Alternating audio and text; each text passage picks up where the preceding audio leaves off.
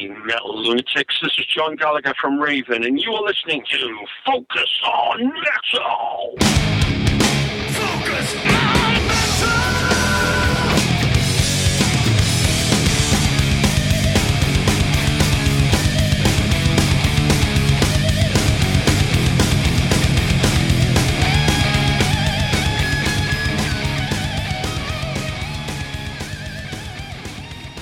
Hey Metalheads, Scott here. And Richie. Welcoming you to another episode of Focus on Metal and another episode of our Kerrang! Project as we bring you Kerrang! Episode number 3 with Stefan Shirazi. Another one that Richie hooked up and also delivered to us with some quite masterful questions. So good job on this. Yeah, thanks. A lot of people might know Stefan now as the guy who works for Metallica, does all the So fan What club magazine stuff. And yeah. But he worked for Kerrang! From 84 to 99. Yeah. On and off as a freelance guy. Yeah. And he was only 16 when he started working, I think, for Kerrang! Magazine. But it's interesting. I mean, he was doing crap when he was like 14. Yeah. And the fact that he's still as enthusiastic about it, I mean, you can hear it in his voice. The guy loves what he does. I want these guys on. All I want is the stories. Yeah. And we've had Malcolm on and Xavier and Stefan. And these guys have stories to beat the band. Like, these are the guys that I'd love to go in a pub with and have a few beers and just sit down for a few hours with them. Yeah. Because I think a lot of this, we're just tip of the iceberg with these guys. Sure. Like, I think a lot of these guys would be like a train of thought. All you do is mention this band and off they go. Yeah. And then another band and off they go. But I think we had like 50 odd minutes with Stefan. Well, he probably would have even gone longer. We probably could have been like 3 or 4 hours. Yeah, but we didn't really talk about what he's doing now at Metallica that much because we didn't have him on for that. We talked a little bit about it. Yeah, but it wasn't the intent. It was Kerrang! Yeah, there was a lot of Metallica in the 80s and a little bit in the 90s, but it was all about Kerrang! Magazine. Yeah, and he is another guy with very fond memories of working there. Yeah, he did most of his work in the US, even though he's from England. Right. So he lived in San Francisco, so he was there for the thrash scene and Faith No More, and we get into all that. Yeah. But he just had some really, really good stories. Very honest. Oh yeah. Some of the stuff that he got up to was, I was like, holy shit. Some of the stories. Yeah. Just have you laughing and like some of the characters and all that. But just another great guy to get on. Yep. And I've got more people on the list, and I gave you a book of one of them tonight who technically didn't do much for Kerrang!, but he worked for Sounds before that. But Stefan mentions who it is at the end of the interview, and hopefully it'll all work out with him, and a lot of praise for him. Yeah. So hopefully that'll work out and that'll be the next episode. But I've other names anyway. So I'll see what I can do, Yeah, I mean, we are doing what we said we were going to do, which was try to get them out almost as soon as we do them. We're putting them out. So, we're, basically 4 months into the year and we're already on the third one. And so we've only done 3. Yeah. Yeah. So I don't have anything banked. Yep. So, anyways, great job, Richie, on doing the interview. And, I think we'll just roll it. Yeah, are you going to leave all the soccer stuff in before? Oh no, I took that all out. We spent 10 freaking minutes. We spent 10 minutes talking about the football, the Premiership in England. There was about 5 minutes of Irish geography. Yeah, and then there was about 10 minutes of soccer commentary. So that's and a lot of swear words. That's cut out. So sorry about that, but you're tuning in for the but there's lots of good stuff after that too. Yeah. All right, so let's roll it. Okay, Stefan, are we good? Yeah. Yeah, how you doing? Richie here from Focus on Metal. Good. Nice to talk to you. How are you? I'm great. Absolutely the same. Yeah. Where's that accent from? Which part of Ireland? Waterford, southeast. Oh, my mother is from Wexford.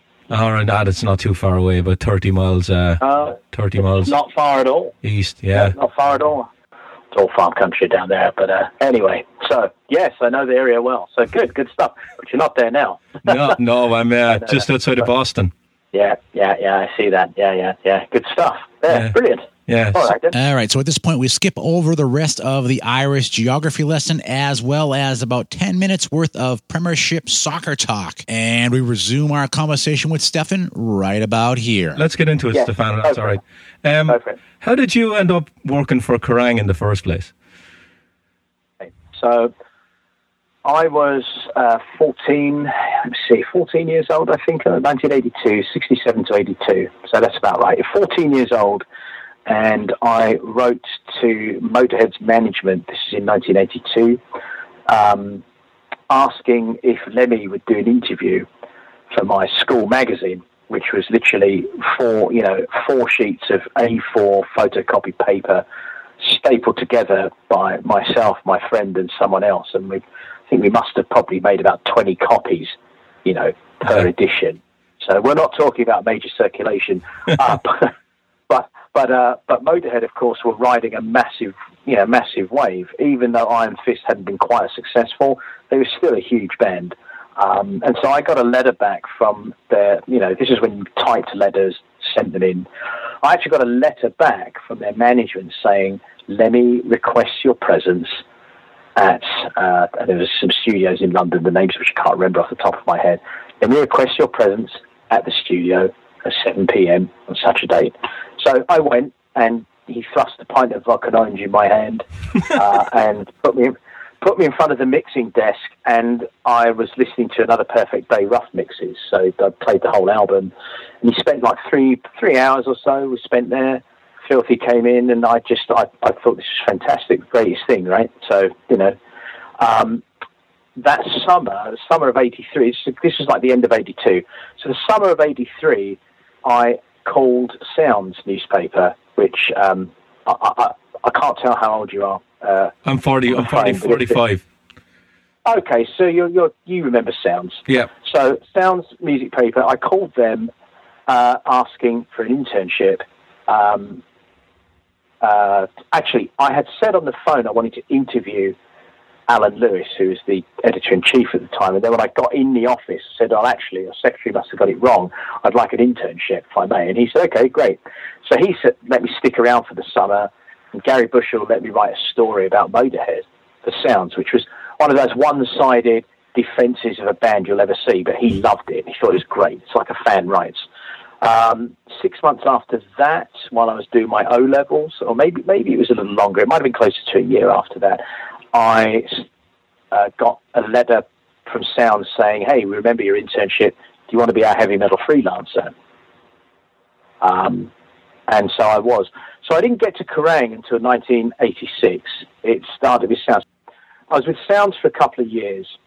And the first piece I did for Sounds, the first review I ever did was of Ride the Lightning, Metallica's Ride the Lightning. That was a 5-star review. And the first time I went on a plane, the first time I did a feature, first band I did a feature on was Metallica, and that was to go to Paris, and 1984. This is all 1984. Mm-hmm. So it was a very quick ascent. I suddenly started getting all these trips, and I had a heavy metal column in Sounds, and so on and so forth, while I was doing my own A-levels. Then an editor came in over Jeff Barton, who went to Kerrang, yeah? Yep. An editor came in called Tony Stewart, and Tony Stewart came from an NME background, and he sort of changed the way Sounds was. He just, I don't know what the problem was. He didn't like me. He just didn't like me. I think he thought I was a stupid kid or something, I really do. And I had long hair, and I probably looked like a bit of a twat. I don't know. But, I was friendly enough. I wasn't malicious in any way, but he was extremely mean-spirited to me, and he was not helpful in any way, and he was not encouraging. And, I would say extremely unfair. So it was only a matter of time, I felt, before he was going to squeeze me out. I mean, he couldn't quite get away with doing it for a variety of reasons. I had a lot of peer support, and I had a couple of really good editors at the time, a reviews editor called Robbie Miller, features editor called Sandy Robertson, who were really right behind me. So he couldn't quite kick me out, but I knew he wanted to, and I thought, fuck this, I've got to move to America. So Gary Bushell agreed to give me a journalist visa, and he just started working for Newsgroup International, so that was a big deal. when Tony Stewart heard about this, he went absolutely apoplectic and was just like, how dare you? You should have asked me. I'm your editor. And I plucked up the courage and said, well, Tony, you wouldn't have given me the visa anyway. You don't like me, whatever. And he said, well, he went nuclear. How could you say that? Blah, blah. Anyway, you're basically sacked me on the spot as a freelancer. You can leave. Now, we were in a building that had a corridor that was probably, I might be exaggerating, but in my memory, the corridor was about the length of 2 football pitches. I'm sure I'm exaggerating a bit there. But, you'd walk along this long corridor from the back of this building and you'd pass all the other magazines in the publishing house, right? So he had security come and frog march me down this long corridor past everyone. It was like the walk of shame, right? Yeah. So I got to the end. I get into where the lobby is, and Jeff Barton is coming the other way and said, what's going on? And said, Tony Stewart's just given me the tin tack, basically. He said, really? He said, you're moving to America, aren't you? I said, I am. And he said, well, do you want to work for Kerrang? I'm like, absolutely. He said, great. He said to the security guys, let him go, he's with me. And so he turned around and frog marched me right back up the corridor, past the Stewart's desk. And Tony Stewart's jaw dropped, and I kind of looked, with a sly little grin, but I still wasn't quite confident enough to give him the full finger, But by God, I wanted to, I can tell you. So that is how I came to work for Kerrang. Yeah. And there you are. How old were you then in 86? You would have been, what, 18, 19? Something like that. 19, I think. Would have been, I would have been 19 when that was happening. I was just turned 19. Yeah. Do you remember the first thing that Jeff asked you to do for Kerrang? Was it a live review, or was it an album review, or an interview? I do remember. I vaguely remember that it was a piece. It was. I was to go and do something on Journey. If I remember correctly, I was sent to Seattle to review Journey and to do an interview Journey for the Raised on Radio record. That's the earliest Kerrang recollection of an assignment I had. And that was within probably a week or two of getting there. Yeah.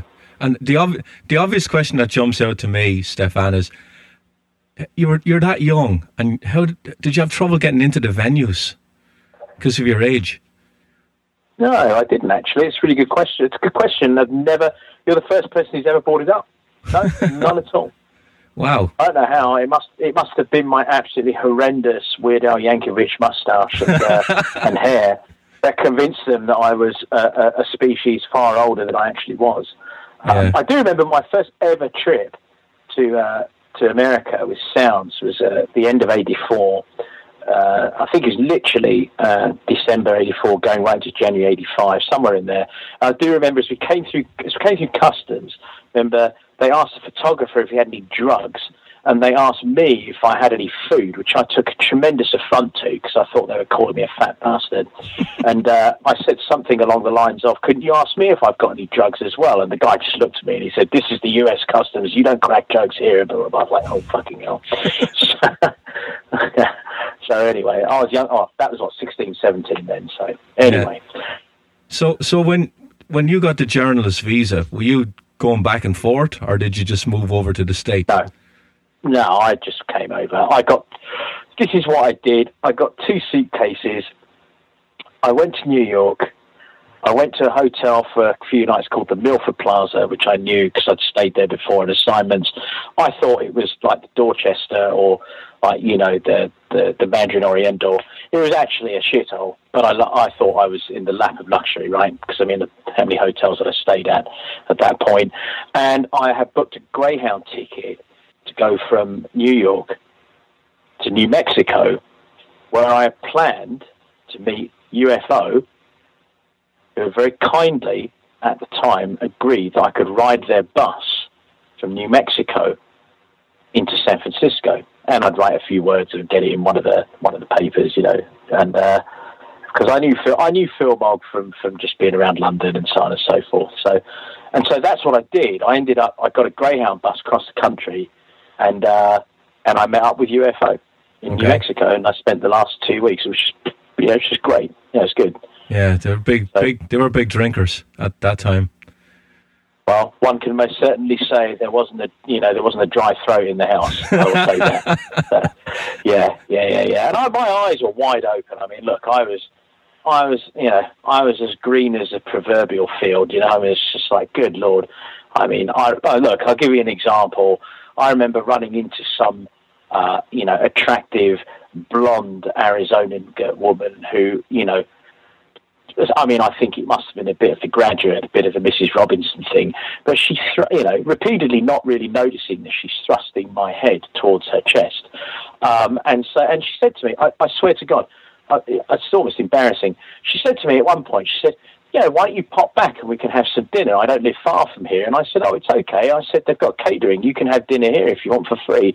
I mean, unbelievable, the naivety. I look back and she ruffled my head like I was a little dog, like, bless him. You know what I mean? Yeah. But there was all sorts going on that. But yeah, so yes, quite a time. Yeah, so when you got there, because you were based in the States and not in the UK, you would have had really your pick of what you were going to write about, or would they actually send you off to different places? How did that actually work? Well, it's interesting. I would generally, once I started to feel my way through things, I would pitch them on a lot of stuff, because there's a lot of stuff happening. For example, I saw Faith No More very early there, so that was an instant one. The Bay Area thrash scene was growing very quickly, so I was right there for that. Slayer was happening, and I was meeting a lot of people at the beginning of their quote-unquote ascension, if you will. So it was a good time for me in that sense, and I could just bring these stories to Kerrang. So, for example, I found myself in New York and hanging out with Rick Rubin and all the Def Jam, seemed to be Def American stuff, and getting into that circle, which was very, which is great for my, my assignments, so on and so forth. Yeah. So it kind of was self-propelling, and then what was interesting was I picked up an American magazine called Rip, which was edited by Lon Friend, a really good guy. And so I suddenly started picking up assignments to go the other way. I would be sent on assignments back to England or to Europe to do stories for Rip by American record labels. And then later on, the same would happen. I wrote for a couple of wider genre publications like Ray Gun and Bikini and stuff, and that was happening then as well. So for a while there, it was getting assignments to go all over the place from magazines in different continents. I mean, it happened pretty quickly in that regard. It was quite seamless. Yeah. How did Jeff and Dante feel about you writing for the competition, for want of a better word? Like you said, you were writing for Rip. And they were in competition with Kerrang at the time. Well, I think that there was an implicit understanding that, number one, one thing, that Dante, Jeff was my main editor, and I think Dante had moved on at that point to other things. One thing you must know about Jeff Barton is he was just incredibly, incredibly fair. And, incredibly supportive. I mean, really, I don't think I'll ever come across a better editor. I mean, he just knew exactly how it worked. And so it was never really spoken about. I think there was a level of trust. I tried very hard not to give the same story to each mag. I'd try and find different flavors for each, and Kerrang... if Kerrang gave me the commission, Kerrang would get the best piece, and Rip would get another piece that was still good, but you know what I mean, if I had to make a choice. And conversely, sometimes Rip got me the assignment, and so then Kerrang, do you know what I mean? Yeah. I mean, there was always enough material to generate good pieces. And P.S. I would syndicate as well. Sometimes the story would go to Germany, Japan, Italy, whatever, the US, and the UK. And here's the truth. When you're not on salary, or we weren't on salary as we weren't, freelancers had to make a living. Yeah. So you can't turn around and say to someone, we can't do, don't do this, don't do that. I mean, you have to, there's a living to be made. But, I always felt that I had to invest a high degree of integrity in the copy I turned over, and I had to work as hard as I can to make sure there were two great stories for every assignment that I went on that I was going to give to two magazines, and I didn't really want them to be exactly the same. As to the point of Rip being competition for Kerrang, I don't really see it. I mean, I think there was a certain amount of crossover at the Tower Records import bin, but I think beyond that, I think there was a hardcore following of 50,000 or whatever Kerrang readers who never, they thought, a Rip was a hole in your trousers or something. They didn't know it was a magazine. I mean, they really didn't. So, I'm not so sure the competition aspect was that big. Now, you mentioned Fate No More there. You were in early on them. Was that with Chuck Mosley or was that with Mike Patton in the beginning? Yes. No, with Chuck Mosley. I was in 1986 with them, and so that was a good thing. Yeah. And were their personalities as disparate as people make them out to be? Like, were they really five really different guys? Yeah. Yeah. Yes, they were. Yeah. I mean, it's what it says on the tin. I mean, I don't know if you ever had the chance to read anything I wrote about them. But, I know you did a lot of pieces on them. A lot of pieces on them, and I think that it was exactly as you would have seen it. They're very, very different. They were, it was a volatile mixture, but frankly, I think, you could say that some of the best bands need to have that cocktail in order to be what they are.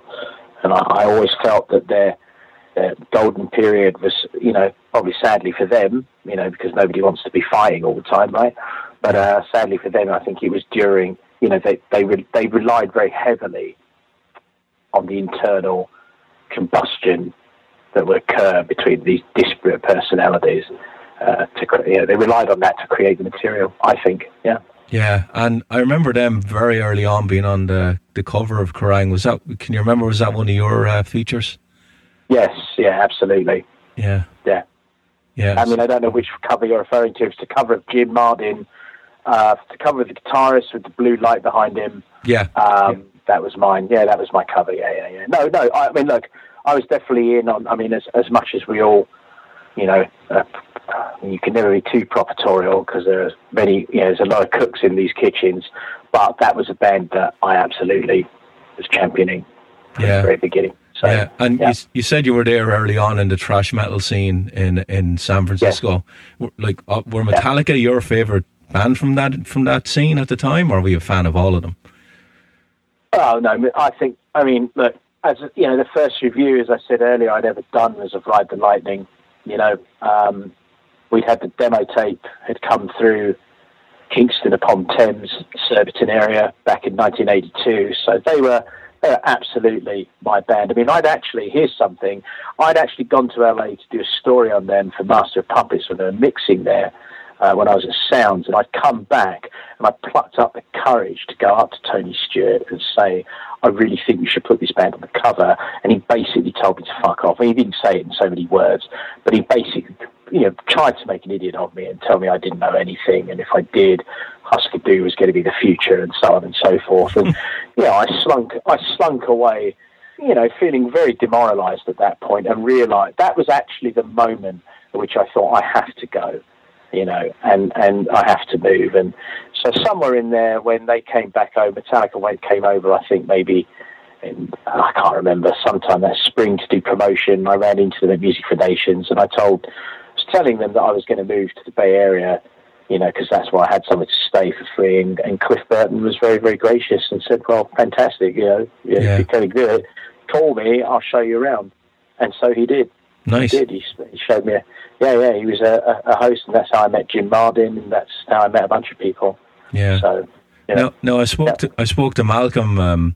One of the things he mentioned about Kerrang, one of the vivid memories he had was where he was when he found out that Cliff died, and he said he was in a bar with Scott Ian in London. And I asked Xavier the same question. He said he was somewhere in the States. Can you remember where you were when you found out?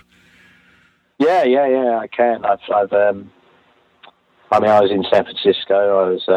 I actually got a phone call. I don't know how I got it. I don't know why I got it, but I got it from someone who knew that me and Jim had got to know each other over a short period of time because Cliff had been hanging out with me and introducing me to Jim and his brother Lawrence. Lou Martin, and I got a call telling me it had happened, and would I please tell Jim?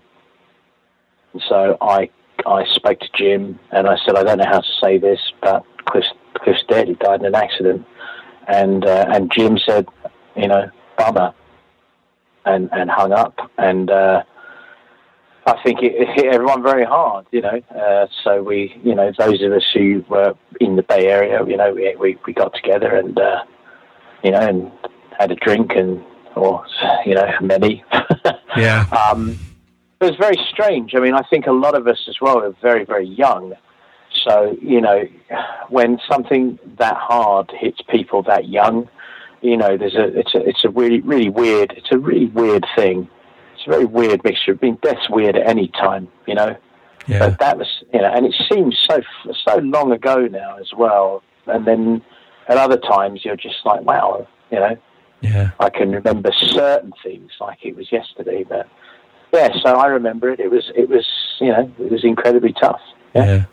Yeah. Do you remember when you first started with Kerrang, and of course you went up to you go up to interview a band or something, and you meet a PR person that they'd look at you, how old you were, and they mightn't take it as seriously as you felt they should have. Did you ever get that impression at all from anyone? I actually didn't. I've got to say, every PR that I ever dealt with was brilliant. They were really good to me, and I think they were tickled by the fact I was that young. But I was very professional as well. I mean, I made damn sure that, you wouldn't have known my age unless you asked me. You know what I mean? So, I mean, I wasn't going around getting arseholed every 5 seconds either. So, I think I had a good reputation. But no, I didn't. They were very good. What I do remember was early on in the US, a few PRs would say, wow, you remind me of Cameron Crowe. I had no idea who Cameron Crowe was, and I was later to find out, of course, that he was, the almost famous dude, right? So, as was told to me when that film came out, they said, wow, this is kind of like your life, except yours would be the heavy metal version. Yeah. And without marrying a member of Heart and being a millionaire. So, those small details aside, it's exactly the same story. Yeah. Just those minor details, So. Yeah. No, so, as time went on, you'd obviously get the bigger features, you'd go on the road with the bands. Is there any particular long road trip you had that stands out to you that it was, incredible or bad, one or the other? Well, there's loads, aren't there? Okay, I'll give you a couple. I mean, look, I'll give you a couple of really good ones. I did a story with Death Angel in 1988, and I'd hooked up with my good friend, photographer Mark Lealoha. We would do assignments together, which was also a fairly new thing, that you would actually look to pair your that a writer and photographer would look to pair together, as opposed to being assigned to each other to go and do something. Mark and I would work together on our pitches and work together as a team almost, which I think was, we got a lot of work like that.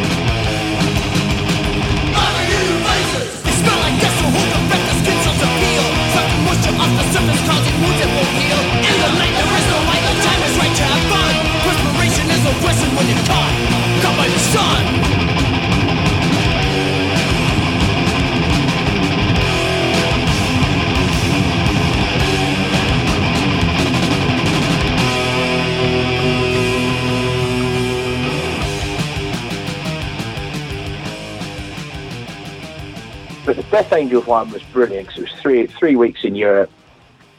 We got to the other end. The band, obviously, we flew over with. The manager at the time had no idea we were meant to be there. So we basically were fucked over from the start. The only way we were going to be able to make the trip through Europe with them was if we could go and liberate 2,000 or 2,200 T-shirts that they had sitting in customs that nobody had done the paperwork for. If we could get those shirts, and if we sold them, the management said, well, then you can kind of put yourself up, you can take some money for hotels and you can, whatever, and you can do it that way. So like, well, okay, I guess we can sell some T-shirts. It can't be that hard. I very nearly, I hated the tour manager. The tour manager was such a wanker that I actually, on the ferry over, remember saying to Mark, if this cunt speaks to me one more time, I'm going to just fucking go nuke. I'm going to kick the shit out of him. And so we had to hire a car so as I wouldn't get into a fight with him because he was such a wanker, so unhelpful. And this is before the EU open borders, so you're going through every fucking customs place, every border, having to do tariffs and so on and so forth. We still managed to make, as I believe, I think we still managed to make 16 grand for the band after our expenses, which was pretty good considering we had about fucking 300 size small and medium shirts, which I mean, they can't. You're not going to, kid sizes for a Death Angel shirt. It's not going to go over really. Yeah. But I remember at one point on that tour there was a one-legged glass-eyed. Oh, sorry. That's it. A glass-eyed roadie with a broken arm and a sling. That's right. It's unbelievable. I think the singer Mark got arrested at one point. I chipped my tooth on a pizza. There's all sort of stupid shit happening. Yeah. Like Mark got his head trodden on into a barrier when he was taking photographs, and so his head lifted, and he just had, it just looked like he had a giant arse crack in the middle of his forehead, like just spurting blood. It was really something. That was a funny trip. That was really pretty funny. Yeah. Rock in Rio was a really good one. A lot of weird shit happened there. A lot of fun stuff. And when are we talking? Who was on 1991? 91. Guns N' Roses, Judas Priest. I was down there with Faith No More. There's 2 weeks. 2 weeks there. That was pretty crazy. There's a lot of strange stuff going on there. Really enjoyed doing one of the first Judas Priest features after the trial in Reno ended. Oh wow! Was on the Painkiller tour, and it was coming back through Reno. So that was a pretty good one. That was pretty memorable. A lot of memorable Metallica stories. There's too many to get into now, but I think an obvious one would be, being on the Guns N' Roses Metallica tour. Yeah, it's really good stuff. Those are ones that leap to mind. And then, of course, I got to start working with Ozzy. I worked with Ozzy for 6 years on a variety of writing projects, and that was primarily through Rip. Rip had assigned me to do a monthly diary with Ozzy. Yeah. So I travelled all over with him for quite some time, and it was really good stuff. He was great. Yeah, one of the things I've always heard about Ozzy is he's never really changed, even with all the success. He's the same guy. I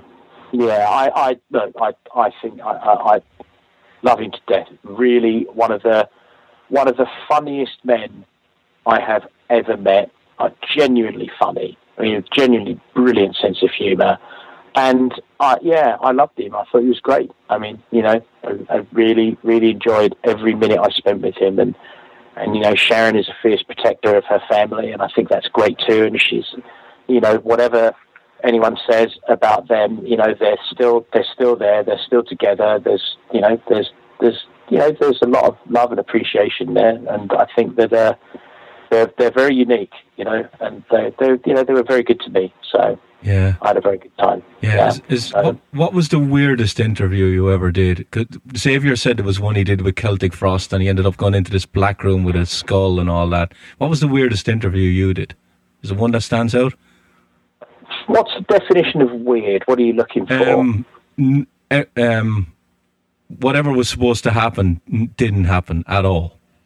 Well, I went to talk to Ginger Baker when he was in Masters of Reality, and I started to ask him a question, and he just looked at me, and he said, "When did they invent you?" He said, "Ah, yes, that's right." And he just started to beat me at the knees, talk about how all music journalists are basically wankers, all of that sort of stuff. And I just turned the tape recorder off. I said, "Look," I said, "I'm not being funny. I'm just trying to do a story here, trying to get some information, trying to get some good quotes. If you don't want to do this, let's just call it quits. Why don't we just say no, and we'll stop. I'll save you the time, but I don't appreciate the rudeness. I'm not being rude to you. I'm just trying to do my gig." And in fairness, he did sort of grumble. Okay, and we got on with it. That was pretty strange. It was strange following Meatloaf for 3 states and 2 days, trying to do a Kerrang cover story, and then ending up having doing it so close to the deadline that we literally had an hour to write up the story and send it so as it would make the print.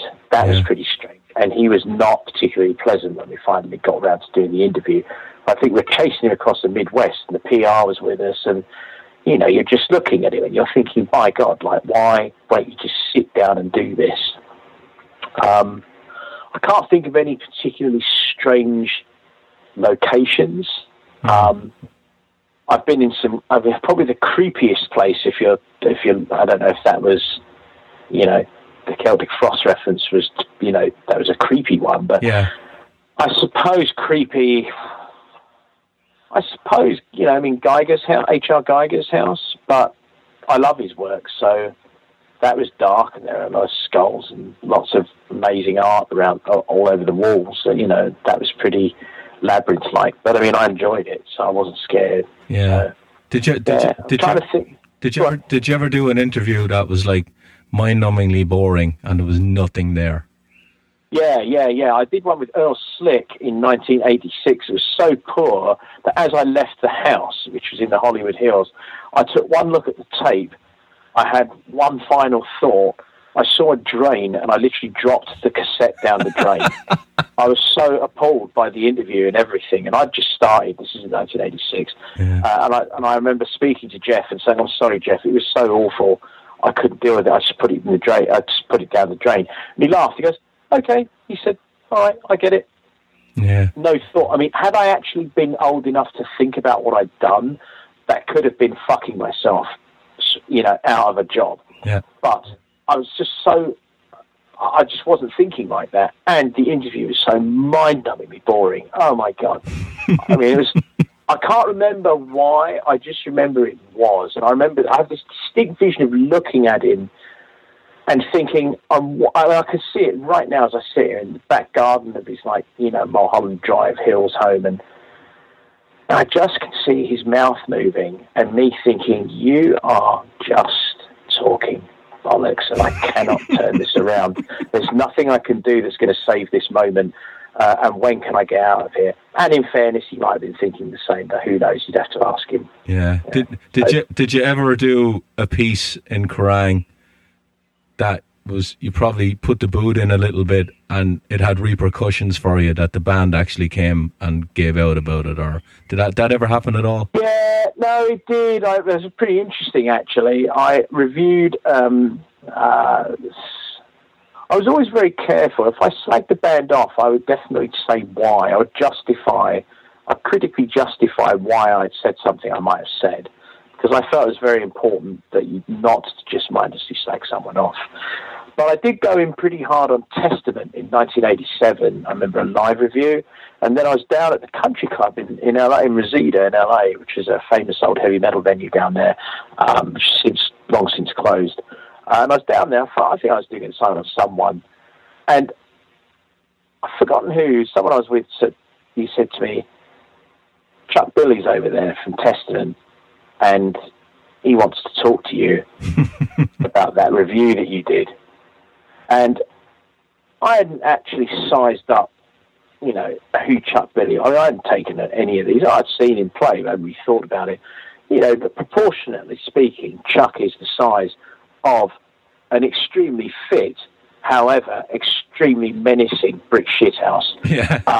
And I, to boot, this full-on, like, American Indian vibe about him. And, I mean, he just looks like a monolithic, he's a monolithic presence.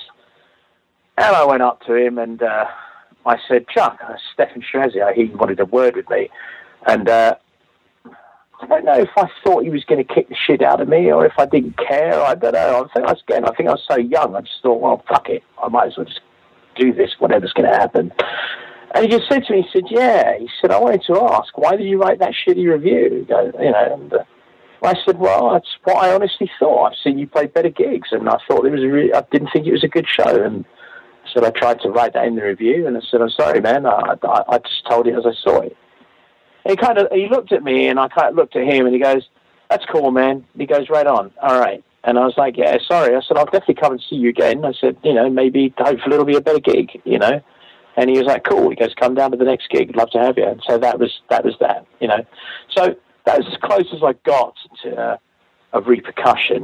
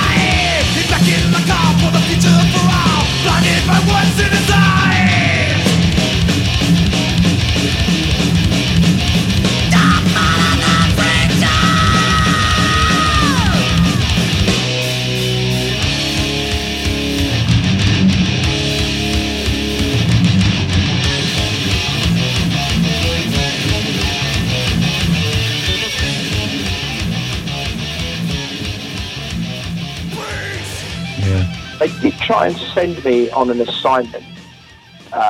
They tried to set it up so that I was going to basically, in print, kick the shit out of Bret Michaels from Poison, because I was quite a well-known non-fan of Poison, shall we say. So they sent me to do the assignment, and I think they thought it was a fait accompli. I think they thought it was like, well, you're going to go there and you're going to just hate him and tear him apart because he's whatever, he is who he is, and you are who you are. And I distinctly remember saying to him early in the interview, why are you such a poser? And he looked at me and he said, I'm not a poser, and let me tell you why. And he basically said, I like Aerosmith. I liked all those bands. I liked the scarves. I liked that kind of look. I liked a little bit of makeup, whatever. He said, so that's what I wear. He said, I would be a poser if I stood here with a Misfits t-shirt and told you I loved the Misfits, or, a punk shirt and told you I love punk rock or whatever. He said, that's when I would be posing. He said, but what you're seeing now, that's who I've always been, and that's who I always wanted to be, and that's who I tried to be in my bedroom, and so on and so forth. I mean, I'm paraphrasing, obviously. Yeah. But this is the point he made. And I just remember looking and thinking, fuck me. Only a fool would argue with that. I just looked at him, I said, you know what? Good for you. You've done me like a kipper, and, you've made me think about things. Good for you. Yeah. And so it wasn't the story they expected, but it was a good story nonetheless, and I think it was I think it was well appreciated for that, you know. Yeah. And you were asking about another Kerrang. Did you want to? I can't remember the original question. Was there a Kerrang story you were talking about that was memorable? Is that had you asked me that? Yeah. Was there one story that sticks out that was memorable to you? Yeah.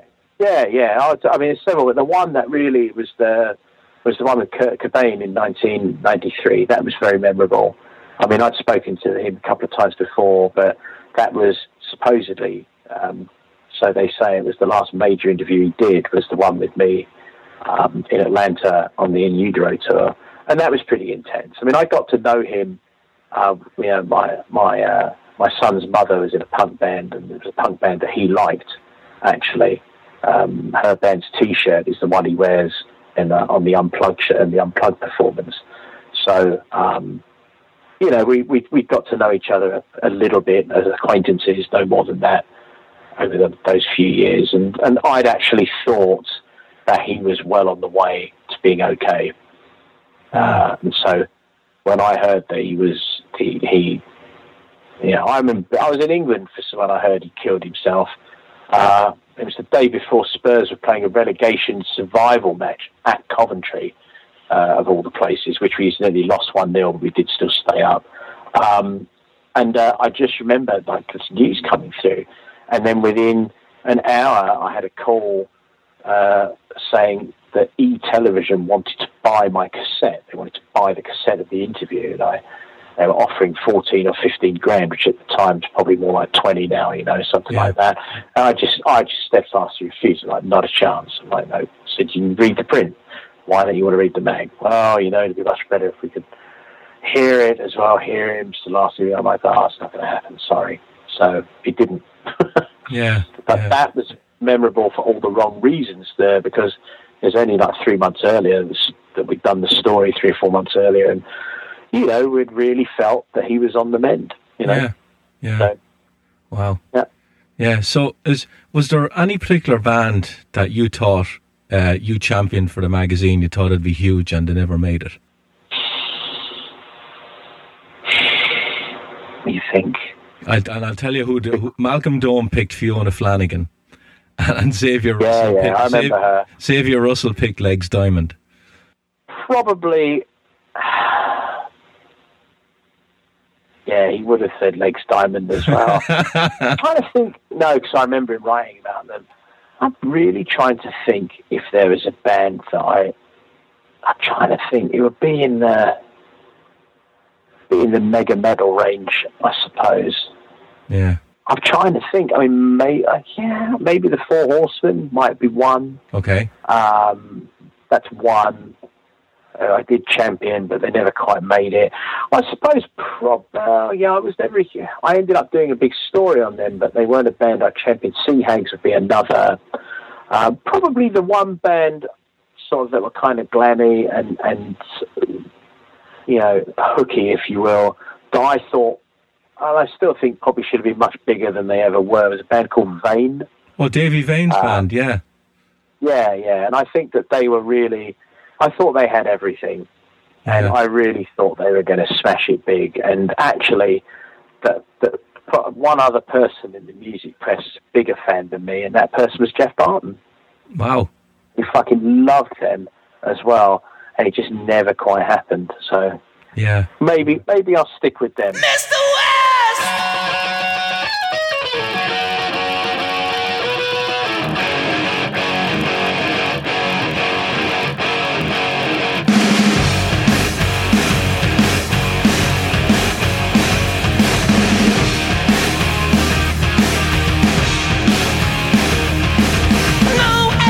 Won't go to school. All the boy knows guitars and acting cool.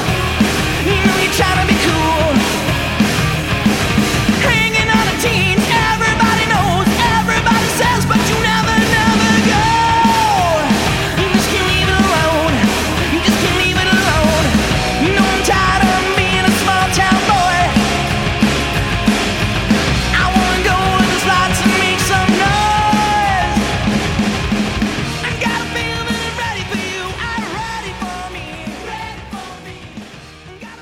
Okay. And but I don't mean that as, I don't want to negatively tarnish them. I still think they're a tremendous band. It didn't happen, and that is the arbitrary nature of this thing. Sometimes it doesn't happen, and there's no logical reason. It has little to do with talent. So. Yeah. So just to wrap it up, then, Stefan, what made you stop writing for Kerrang, and when was that? Let me think. It was the late 90s, and that was the time... What's that? I didn't realise you'd actually been writing for Kerrang for that long. It was the late 90s. I stopped buying Kerrang in the mid-90s. I just didn't like it anymore. Yeah. I've carried on vaguely. I see, so in 95... 95 has started to slow down a bit for me, and I started to write a lot more generally for a wider range of American magazines about Massive Attack and Goldie and other music. Because I've always liked other music as well. My father raised me listening to a lot of different music when I was very young. So I'd always had that, and I was enjoying being able to write about those bands for American mags, and all being taken as more than just a hard rock critic. It was nice to spread my wings. I did Dave Bowie interviews, all sorts. Yeah, but I still contributed some pieces to Kerrang. But my official sign-off, it just sort of petered out, really. There's just a certain point at which, there's new people coming in. There really are. For a while there, it just didn't feel that I had anything to offer or anything to say. And the truth of the matter is,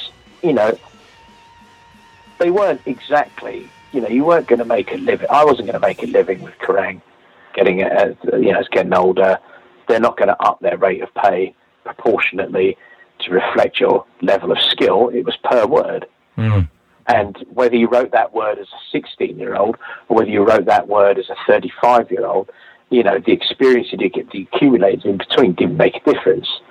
So, you could probably ride that if you're getting regular commissions of a couple of 2,000, 3,000 word pieces and a couple of reviews every week.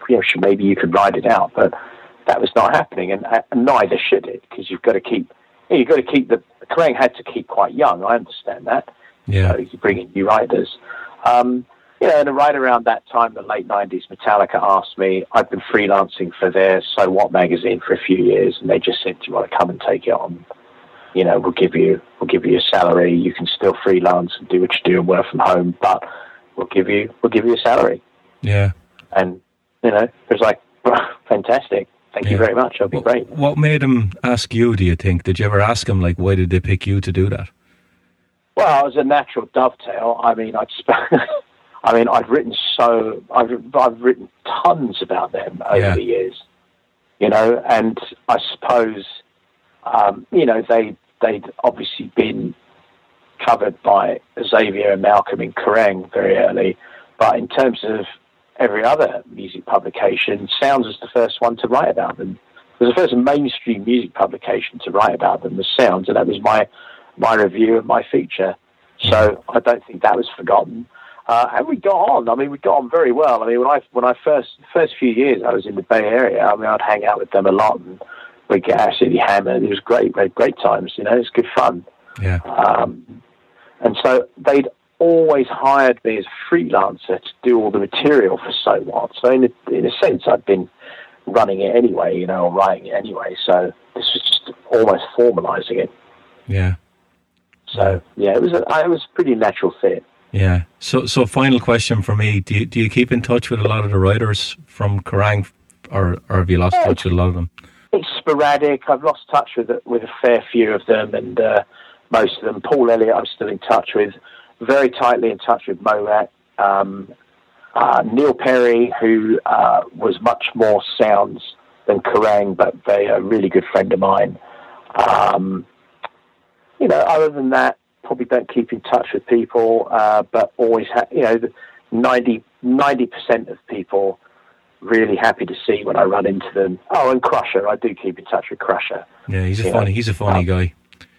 Yeah, Crusher's great. And of course Ross, you know, I see a lot of Ross Halfin. Yeah, he does a lot of the Metallica photography, doesn't he? Right, yeah, and you know, so we work together on a lot of stuff, and you know, but he and I have worked a lot of stuff, and I love Ross. He is the quintessential character. You better have your druthers up and be ready to go toe to toe with him for a bit. But you know, it's very important with Ross to know that you know there is a great deal of warmth behind it at the end, even though it doesn't always feel like it when you're initially in the firing line. But he's great, really, really, you know, a lot of fun, very loyal, very enjoyable. So yeah, I actually see quite a lot of Ross. Yeah, and you know, I don't know if you're going to try and track him down. He would be a good guy. Well, I'd love to get him on, but I'm going through the list. I'm trying to get guys on. So you're the third guy. So I'll see how. Yeah. They mightn't all say yes. So we'll see how I do. And Xavier as well. Great to see Xavier. You know, whenever I run into Xavier, it's always fun. You know, I mean, I love running into most people. You know, I'm pretty. Yeah. It's not really. You know, I don't think I have any enemies, and if I do, they've not made themselves clear to me, which is very pleasant. So. Okay. Yeah. There we go. All right, Stefan. Well, it's been a pleasure. Yeah, thank you. What are you going to be doing with these again? No, we're running them. We're running them like every month or so. We do a regular show and we do a project every year. And this year's one, I decided to do it on Kerrang because I grew up with Kerrang. Fantastic. Yeah. I think I'm interviewing Gary Bushell in a couple of weeks about his books on sounds. If you speak to Gary, you know, and Gary knows this, you know, but and I don't know if you're still recording, but if you are, I hope you can get this in. Yeah. You know, I owe Gary Bushell a tremendous debt of gratitude because he was literally 2 weeks into his job at News Group International, which was quite a controversial move at the time, and he was being frowned upon by his former peers as being some sort of quote-unquote, you know, tabloid scum and all this absolute bollocks. They all would have run to that job. Mm-hmm. You know, they would have run to that job naked on a hot concrete sidewalk, but, you know, to get the chance that he got. So for them to slag him off, it was unbelievable. But, you know, this guy, number one, he was very, very supportive of me in the editorial office on several occasions when I was very young. And he stuck his neck on the line. He met me at Charing Cross Station at 8:45 in the morning by the McDonald's that's near there with the letter on headed note paper that got me my journalist visa. And so if it hadn't have been for him doing that, I probably wouldn't have been able to get in. Wow. So, you know, anyone who slags that guy off and says, you know, he's this and he's that and he's the other, you know, that to me was a true act of socialism. He didn't need to do it, but he saw the opportunity to help someone and he took it on himself to do it. So, you know, thumbs up to that bloke. P.S., one of my favourite writers of all time. Him and Pete Mikowski, both brilliant. What a writer, you know, what a presence. How exciting was he to read? Yeah. So you package that off for him and send him my very, very best, please. Will do. I think that's a good note to end the interview on, Stefan. Yeah. So thanks, mate. Very good. I'll let you go. Have a good rest of the night, and thanks for coming on. Brilliant. Thank you. All right. Thanks, Stefan. Bye-bye. Okay. Bye. There you go, Richie's conversation with Stefan Shirazi. And as like I said in the beginning, lots of great stories from that guy. I'm sure we really could have talked to him for a lot longer than we did, but the guy was actually very busy that night, so it was very cool of him to take as much time as he did to talk to Richie. So again, big thanks to Stefan Shirazi for coming on Focus on Metal and being a part of our 2017 Kerrang magazine project. So Kerrang number 3 is done. I know that Richie has got a lot of feelers out to a bunch of other people. We've had some great cooperation with people we've had on so far, getting the word out to be a part of this project. So I know that very soon, Kerrang number 4 will be in your little metal ear holes. But for now, that one is it for this episode. Thanks again for listening to Focus on Metal. And as always, you can keep up with us at focusonmetal.net, focusonmetal.blogspot.com. You can hit Richie up on Facebook. In fact, you can hit up Stefan Shirazzi on Facebook. And you can also follow us on Twitter. So for Richie, myself, and everybody else here at Focus on Metal, as always, have yourselves a great metal week. And until we talk to you again next week, remember... Focus on Metal! Everything else is insignificant.